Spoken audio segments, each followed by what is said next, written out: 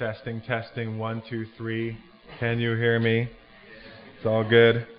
I'm going to stand here instead of here because I'm blind in my left eye. So if I were to preach from here, I'm really just preaching to this side of the room.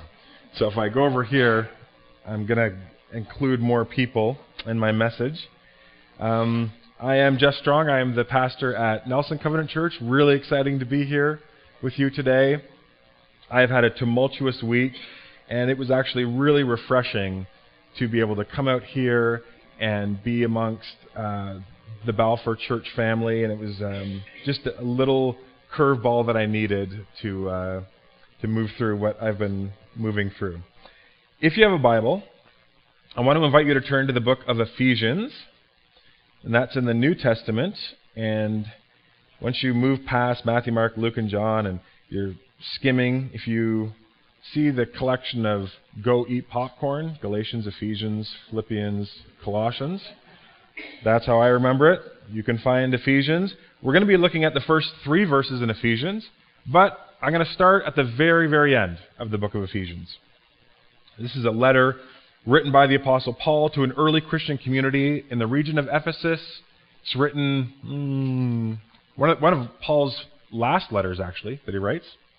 And he writes it at the tail end of his life, maybe with 5 or 7 more years to go.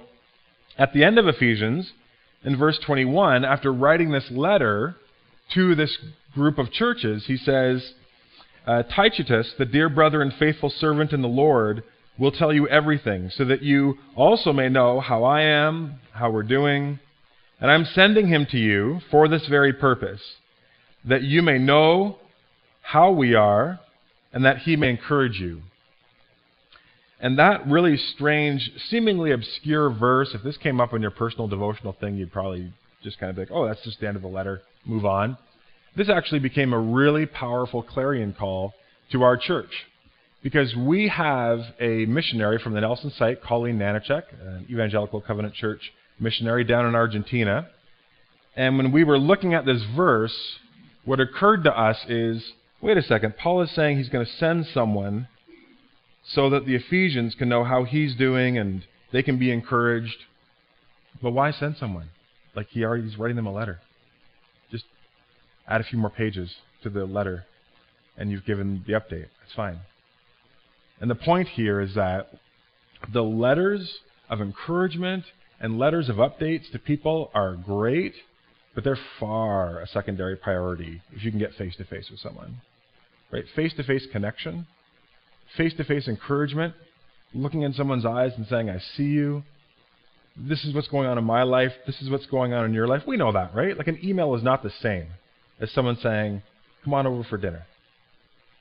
And so what we've decided to do is to take a kick at the can at our site to send a team down to Argentina over the 2020 March break with the express purpose to simply go and encourage Colleen and the Covenant churches there. And so I do want to formally invite anybody here who wants to go. That's not a Nelson site specific thing only. It'd be awesome if there's 1 or 2 people. We'll help fundraise. Our church will help cover 1/3 of the cost. We want to make sure that we can send a team, whether it's 4 people or 6 people or 10 people, with the purpose to go down there and to say to Colleen and the Covenant churches, here's the team that's coming. We love you. We want to encourage you. How can we be a blessing to you? And so if that is something that you're interested in, you can contact the leadership of this church and they'll get you in touch with me, or you can contact me directly, just jeff@nelsoncovenant.com.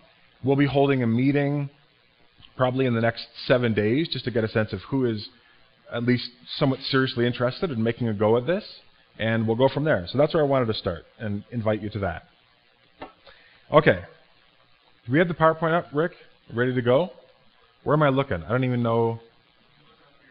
Where am I supposed to look? I don't see anything. Oh, because I'm controlling it. I see. I thought you were going to give me the first slide. Okay, here we go. I was like, I'm really not seeing anything, Rick. Okay. I knew I wasn't that blind. I was like, okay. Supposed to be something there. Okay, got it. So, thanks. So we're going to be looking at Ephesians 1, verses 1 to 3. And it's always interesting how letters start. Remember, all of these letters, or what we might call books of the Bible, are these 66 books that are compiled together. I often talk at our church about how the Bible is God's library, and how books start are really interesting, right? Whether the book is Lord of the Rings or a Harry Potter book or some of the War and Peace, often the author has an intention out of the gate to get our attention, to frame what's coming down the pipe in terms of content. And so when we're moving through some of these New Testament letters, sometimes the first few verses just feel like, it's just kind of like housekeeping stuff, and then we get to the meat. But there's actually a lot here that has been a tremendous challenge and encouragement to me, and I hope it will be for you guys as well. Paul, an apostle of Christ Jesus by the will of God, to the saints who are in Ephesus and are faithful in Christ Jesus. Grace to you and peace from God our Father and the Lord Jesus Christ. Blessed be the God and Father of our Lord Jesus Christ, who has blessed us in Christ with every spiritual blessing in the heavenly places. Again, if we're not paying attention, if the coffee hasn't kicked in, we could maybe read through these verses and be like, yada, yada, yada. Okay, let's get to the good stuff. There's a lot of good stuff here. 3 good things that I want to at least highlight this morning. Because in these very few verses, we are told who we are, where you are, and what you have. Who you are, where you are, and what you have. The first thing, who you are. Who does Paul address the letter to? Saints. To the saints in Ephesus, the faithful in Christ Jesus. And this is going to move into, this is a theme where Paul wants to make sure that this early group of Christians understand their core identity. And he's going to spend the first 3 chapters of Ephesians really hammering on, this is who you are in Christ, this is what you have in Christ. And it's not until chapter 4 that he begins to get into what we might call practical theology. Therefore, how should you live? How does this work out in our work relationships, or relationships with friends, or as a church, or between husband and wife? That's back-ended. What's foregrounded is our identity. And the Holy Spirit, through Paul, uses a word that is incredibly loaded and very, very significant to everybody sitting in this room, regardless of age, background. It's that in Christ, you are a saint. How do you think of yourself as a Christian? What word immediately comes to mind if you were to come up with one word that was to stand as a summation for who you are? I bet you very few people would emotionally move right to saint, right? We might more likely, if I was a betting person, more likely we'd move to sinner. Well, I'm a sinner. And there's reasons why we do that, right? We want to appear humble. We want to recognize that there's lots of imperfections that we have in our lives. There's inconsistencies where we haven't arrived yet. We're still growing. We're still maturing in Christ. But I want to challenge you this morning with the fact that throughout the New Testament, no one who has placed their faith in Christ is ever from henceforth referred to as a sinner. And you can fact check that if you want, and you probably should, because that's one of those statements where you're like, that sounds interesting. I wonder if that's true. Spoiler alert, it totally is. Michael Kruger, who's a New Testament scholar, Reformed scholar, guy knows his stuff, he says, throughout the letters of the New Testament, the people of God are referred to by a lot of terms. Elect, faithful brothers and sisters, the beloved, children of God, a holy nation, but most of all, they're called saints. And he said, conspicuously absent from the list of terms is sinners. And he writes, there's actually no place that I am aware of where the church, the people of God, are called sinners. Moreover, an argument can be made that there's no instance in the New Testament where an individual believer or a church is referred to as a sinner. The closest is when Paul talks about himself as the chief or foremost sinner in 1 Timothy 1:15, But that context makes it clear that Paul is referring to his previous life before Christ. 28 times in the New Testament, the word sinner or sinners is used. Never once does it refer to someone who has come into a saving relationship with Jesus. Never again, after coming to faith in Christ, is a person referred to as a sinner. And that is because in the Bible, the term sinner has a slightly different definition than how we would probably define it. Culturally for us, and certainly sometimes the way some churches talk about it, a sinner is someone who sometimes sins, right? But biblically, a sinner is someone whose core identity and core enslavement is defined by sin and sinful powers. So if I am in sin, and I'm a participant in sin, and I am rejecting and ignoring God's will in my life, I am a sinner. But someone who has come to know Christ is no longer, in their fundamental identity, a sinner. They're actually now a saint. And it's a different thing being a sinner who sins than a saint who sins. Because a saint who sins is someone who in their very fundamental identity is ruled no longer by the power of sin and death, but by God's grace and love and truth. And so as a Christian, although it might sound strange, and I certainly wouldn't go around and saying to people, hey, do you know the Bible calls me a saint? I'm totally a saint. I'm not a sinner. Because there's too much of a cultural gap there, right? And people are going to be like, whoa, this guy is way too big for his britches. But it's important for me to understand that how God sees me, how I'm to see myself, how I'm to look at my Christian brothers and sisters, is saints who, in their pursuit of holiness, still struggle, still sin, but we are no longer actively seeking ways to live a self-centered life, to sideline God. And that's important, because how you understand yourself will change how you live your life.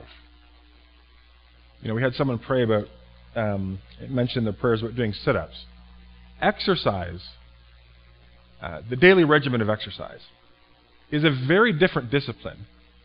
If what's going around in your head all the time, how you wake up and how you move through your day is, I'm out of shape, I'm not an athlete, I'm not coordinated, I can't do this.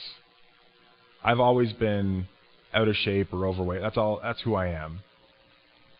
That script playing in your heart and then trying to just go to the gym or go for a walk or eat healthier, that's harder to do than if the fundamental posture you wake up with is, I'm an athlete, I need to take care of myself. Part of my identity is caring for myself in such a way that I can love God and love other people well. Now, I still might make missteps in my day in terms of what I eat or whether I work out that day, but our fundamental self-understanding does bleed out in terms of our behavior. But often, what we can focus on as Christians is just the behavioral level. Oh, I'm doing these good things, good, do more of those. These things that aren't helpful or even harmful, I need to stop doing those. And that's important, there has to be a dialogue there, but you have to go one level deeper. And God is starting with the Ephesian church to go one level deeper and say, before we get to behavior, which is chapters 4, 5, and 6, I want you to understand who you are. You are a saint.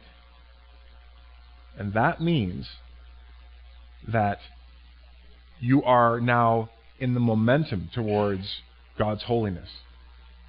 And now when you sin, you can look at it and say, wow, that is out of alignment with who I am.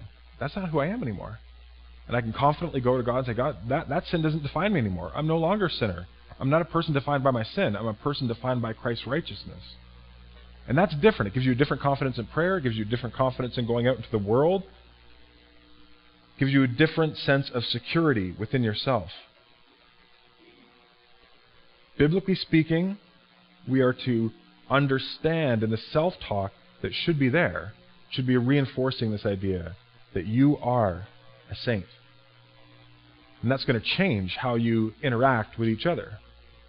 Not turning a blind eye to each other's fault lines and maybe sinful practices or patterns in each other's lives. We're to call each other out. But can you see the difference? Or if you just move through your life being like, I'm a sinner. That's just, and when I sin, it's like, yep, classic, right? We kind of have a cultural touchstone to that where people are like, only human, right? Which is kind of short form for like, well, what are you going to do? We're all just sinners. And again, there's a part of that which is commendable in the sense that we don't want to go across and project a holier-than-thou posture to other people. But Paul says, you're not to think of yourself as a sinner anymore. You're a saint. You're a community. You have a new identity. And now you have to learn how to live out of that identity. And that new identity creates an entirely new horizon of possibility in the world in front of you. And that brings us to our next point. That of where you are. Where does Paul say the Ephesians are? Just say it out loud. Where does he say they are? Yeah, right. Trick question. 2 places. In Ephesus and in Christ. To the saints in Ephesus and in Christ Jesus. Really, really important. He's saying, I want you to understand that as saints, as God's children, God's people, you now occupy 2 different spheres of reality. You have 2 homes, as it were. You're straddling, there's a kind of a Venn diagram. There's 2 areas that overlap in your life. You operate in 2 spheres. Physically, you're obviously on earth. You're in Ephesus. You're in Balfour. Here you are. But you are also spiritually seated with Christ in the heavenly realms. And that means that heavenly sphere gives you access to power that is not accessible to people who simply live their lives as sinners in Ephesus. See, as saints who are in Ephesus and in Christ Jesus, seated with God in the heavenly realms, there is this new possibility. There's a new authority, there's a new power at work in your life and through your life. So, if you think about the Oval Office, I mean, this is a really tricky theological concept. What does it mean for me to be seated with Christ in the heavenly realms? That seems incredibly esoteric and not tangible. But if you think about it in terms of the Oval Office, whether or not the president is seated in the Oval Office, wherever the president goes, the authority and power of the Oval Office, in a sense, is carried with him. Right? He's not the president when he's not in the Oval Office. That is his throne. That is his seat of power and authority. But wherever he moves, he brings that authority with him. It's established, in a sense, there.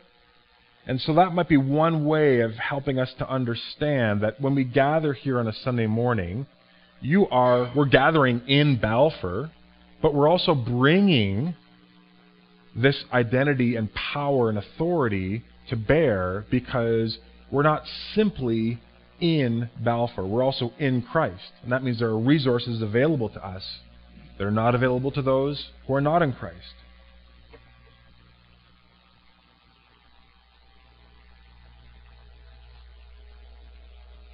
There's a letter, it comes from the 2nd century after Jesus is born, so somewhere between 100 and 200 years after Jesus dies, resurrects, ascends. It's anonymous. No one knows who wrote the letter. It's called the Letter to Diognetus. And it gives a window into how the early church responded to this idea that, okay, we're in Balfour, but we're also in Christ, so how should we live given that we belong to Jesus, but He's placed us here? And this is where kind of this idea of Christians are in the world, but not of the world, comes from.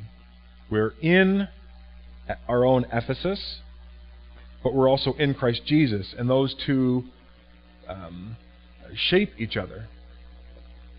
Listen to what this writer describes, or how he describes the early Christians. He says, they live in their native countries, they live as Canadians, but they live as outsiders. So there's something that's a little bit different. Like they don't fully fit into the cultural milieu. He continues, he says, they participate in everything like citizens. They tolerate all things as foreigners. Every foreign place is their homeland. Every homeland is foreign.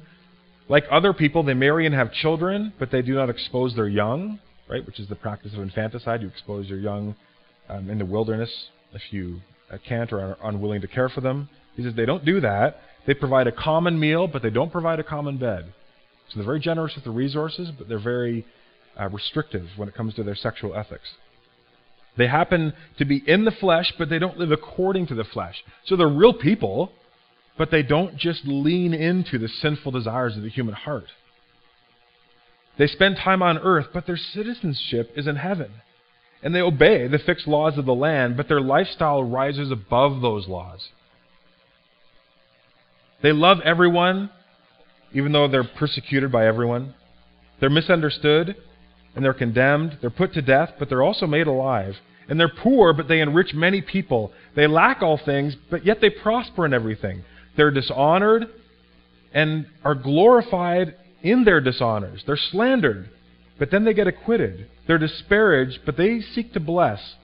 They're insulted, and they offer respect. And when doing good, they are punished as evil. But when being punished, they rejoice as people being brought to life. They're attacked as foreigners by Jews and are persecuted by the Greeks, and those who hate them cannot even explain the reason for their hostility. See, because of our position, seated with Christ in the heavenlies, we're able to live a different kind of life here and now. Because we're not just in Balfour to live life on our own terms, we're in Balfour to live lives that reflect the fact that we are in Christ. And that's going to make us, hopefully with a lot of wisdom and care, think through how can we bring the goodness and glory and truth of Jesus to this community. Because we're not called to bring it to Calgary. We're not called to bring it to Vancouver. We're not called to bring it to Caslow. But this community is called to bring it to Balfour. So how do we get to know and understand our Balfour community and our neighbors and the culture here? And then how do we live as saints in Christ into that mission? So who are you? You are a saint. Your fundamental identity is a redeemed son and daughter of God. Where are you? You are in Christ and in Balfour. And lastly, what you have. In verse 3, Paul writes, "Blessed be the God and Father of our Lord Jesus Christ, who has blessed us in Christ with every spiritual blessing in the heavenly places." Every spiritual blessing. Paul says to the church in front of him, just like I would say to the church in front of me, God has not held back. He's not said, hey, to this church, I've given some of these blessings, done a little bit over here. Ooh, I kind of ran out for Balfour. Like, here's some crumbs. Like, love you guys, for sure. But, like, I'm operating on, like, a limited resource budget here. No, Paul says you have every spiritual blessing you need to grasp hold of your identity and allow that to transform your self-understanding, your understanding of God, your understanding of your vocation in the world as a Christian who's in Balfour and in Christ Jesus. God has equipped you with every blessing that you need. Every strengthening, every grace. God has made you rich. This is a refrain that comes up again and again in the New Testament, where in Christ we're given the riches of God. That comes up in Ephesians 1:7, 2 verse 7, God's glory comes up in Ephesians 1:18, and then 3:16, we're the recipients of God's full mercy, Ephesians 2:4, and then later in Ephesians 3:8, the unsearchable riches of Christ. One of Paul's major thematic beats in Ephesians is that God has been opulently generous towards you in terms of giving you the resources that you need to live in a way that honors Him and that fulfills His mission in the world and the particular part that you are called to play in that. That's really encouraging to me because God isn't like a dad who gives an assignment to a kid and says, here's what you need to do. So See ya. I gotta bounce. I'm out of here. And the kid's left to flounder and be like, I don't know if I have the resources to do this job or to fulfill this task. God comes alongside us and says, this is who you are. This is your mission now. And these are the resources that I have for you. And you have everything you need. I'm going to coach you through it. There's going to be bumps along the way, and you're going to make mistakes, and I'm totally okay with that. We're going to move forward. I have something very important I want to do through you as a community, and I have very, very important things that I want to do through each of you. But one of the things I want to get out of the way, God would say to us right away, is this idea that, like, well, I don't think I have what it takes, or this, or I have all these I'm going to self-select out of this, God, because I don't see from my perspective how I have the resources to be able to follow through on this thing you've put on my heart, this initiative that I've wanted to try, this phone call that I've wanted to make, this risk that I wanted to take. And I think Ephesians 3 makes it really clear, you are in Christ, you have every spiritual blessing that you need to move into the plans that God has for you. You are not going to get 50% into following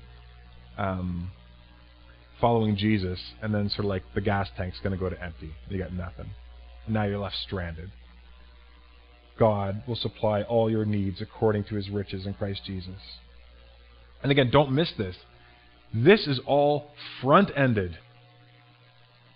Everything here, including the spiritual blessings, it's not, hey, it's possible to get these things.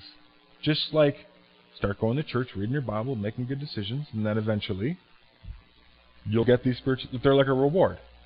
Like God's forgiven you, but like there's like a lot of extra bonus stuff that you only get if you're like super good Christian. This is who you are. You are a saint, this is where you are, and this is what you have. Not what you could have, this is what you have right now. So you're now operating out of a sense of security. I don't need to clamor for this stuff. I didn't need to earn God's forgiveness. I don't need to earn God's empowerment for the thing that lies ahead of me. If I continue to follow Jesus and be faithful and pursue Jesus, then I can be confident that all that I need has already been supplied. I think that's really, really important. And maybe someone needs to hear that this morning. I jotted a little note down before I got up to speak. Maybe you need to hear on a very, very personal level, in Christ you have everything you need to advance into what God is calling you to do. To fulfill this mission impulse that's on your heart. Maybe you've just been kicking the can down the road and sidelining the idea because you're like, well, I don't see how it could work out. And you're trying to figure out steps 1 through 50. And let Ephesians 3 be an encouragement to you that you are in Christ. You are here. You're here for a purpose. God has supplied your need. And you have every spiritual blessing that you're going to need to bring honor to God and bring good to your neighbor. Right? All spiritual blessings. God doesn't have family favorites. So you don't look at Pastor Jason and think, well, he could do awesome stuff for God because he would have like all of God's spiritual blessings probably. But I'm just an accountant. And like I love God, but like I don't perceive myself as having all of God's spiritual blessing. But that's not what Paul says either. He doesn't say, you've experienced all these blessings. He's not talking about experience. He's just telling you a fact. You have them. So you can't let your own self-perception of like, well, I don't really sense anything. It's like, yeah, we're not talking about sense. We're talking about facts. You have every spiritual blessing, so move forward in obedience. Right? We don't wait until we can see evidence of the totality of what God's going to provide. We move forward, and part of why we move forward trusting God is because we understand that we have every spiritual blessing in Christ already to fulfill what God has for us. And so like Ephesians 4:19 says, his promise is to supply all our needs according to Christ Jesus. And I think it's important that Paul says here spiritual blessings. He doesn't say material blessings, although that can sometimes come into our lives as a result of God's particular purposes. Sometimes people hear this and they're like, oh, well, if I have every spiritual blessing in Christ, and Christ is in the heavenlies, and the heavenlies are the full expansive glory and goodness of God, wouldn't that have an implication for like material blessings too? But I don't experience material blessings. Or maybe certain physical blessings. Wouldn't I be healthier, happier all the time? Or if God's spiritual blessings were really coming into my life, wouldn't, maybe I'm saying it imperfectly, but wouldn't my life just kind of keep getting better and better and better? And I understand how you can maybe think that from our cultural context, but Paul isn't saying that. He's saying, yeah, in the Old Testament, Deuteronomy 28, for example, God does say to the whole nation, listen, this is the way I've constructed the world. You live this way, you will prosper materially. You live this way, you will find yourself in a ditch and in a dead end really quick, and you will not prosper. So there was material blessing connected to obedience. But here Paul is saying, Jesus has provided for you something more important than access to perfect physical health or more money than you never know what to do with. He's provided you access into a restored relationship with God. He's provided a way so that the Holy Spirit can dwell within you and among you as God's people, and you can move forward in His mission. Now, from the outside looking in, from a cultural perspective, from someone who's not a Christian, they're going to say, oh, that's a bad trait. I'd rather have like perfect health and lots of money. But that's part of the evidence that we are actually born again by the Spirit of God. That very quickly we realize, I would rather have Jesus and a full felt experiential sense of His power in my life using me than all the money in the world. And when you have that experience of Jesus, then when you go through hardship, when you lose your vision, when you get diagnosed with cancer, when you suffer a broken heart, when you move through long stretches of disappointment in your life, and you might, you don't abandon God, because your relationship with God wasn't predicated on God making everything work out perfectly. What you do instead, and what I'm learning to do, is to say, God, this is a new opportunity through which to bring you glory and to serve other people. I'm scared. I don't know what this means.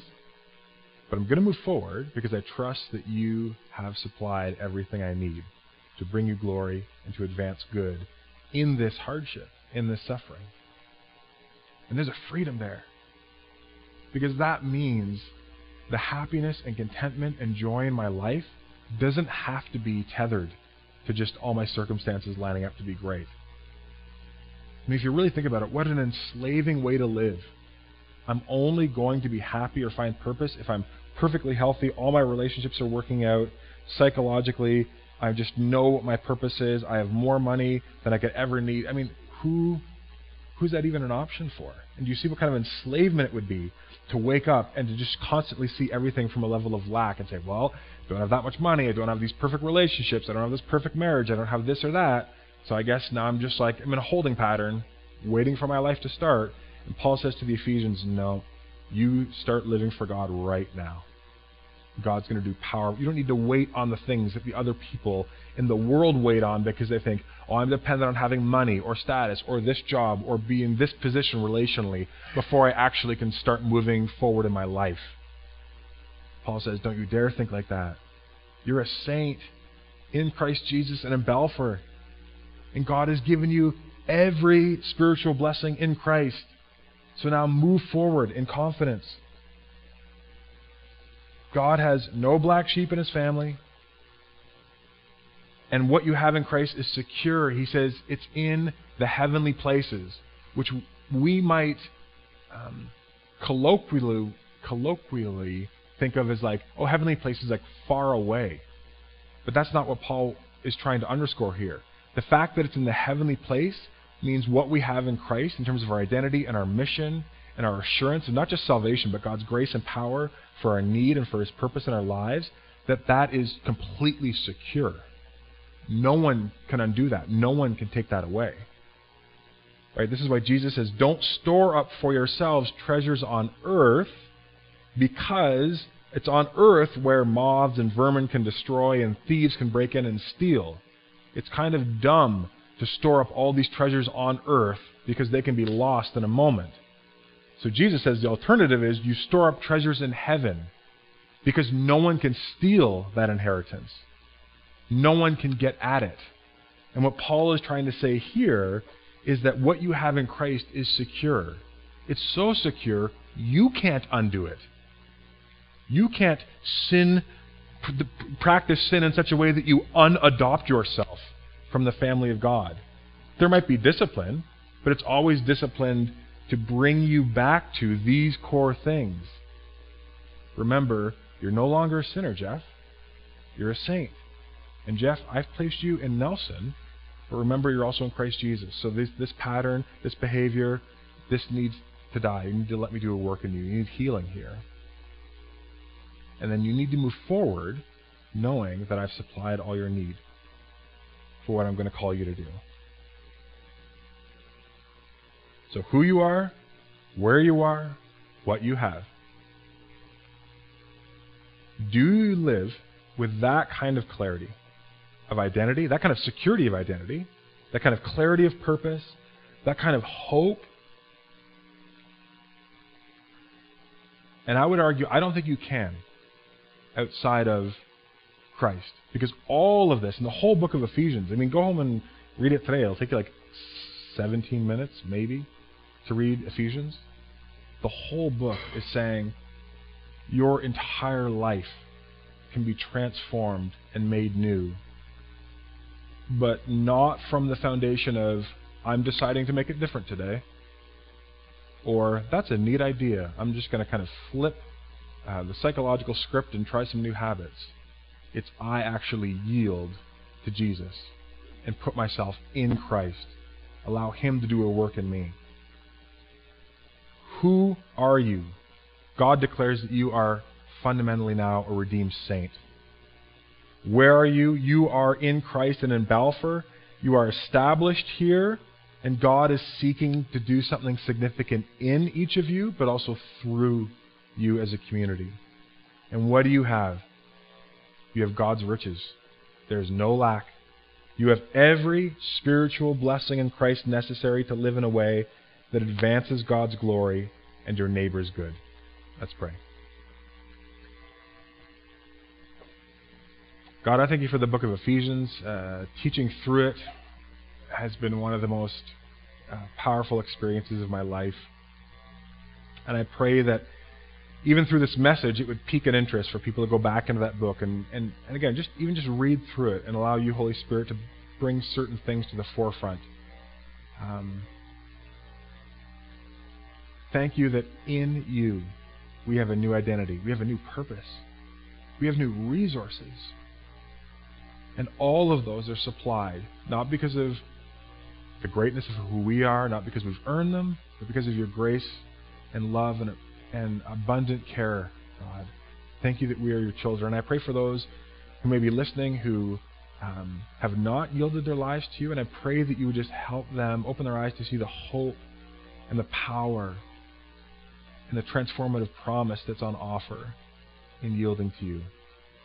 We give you the praise and glory. In Jesus' name, amen.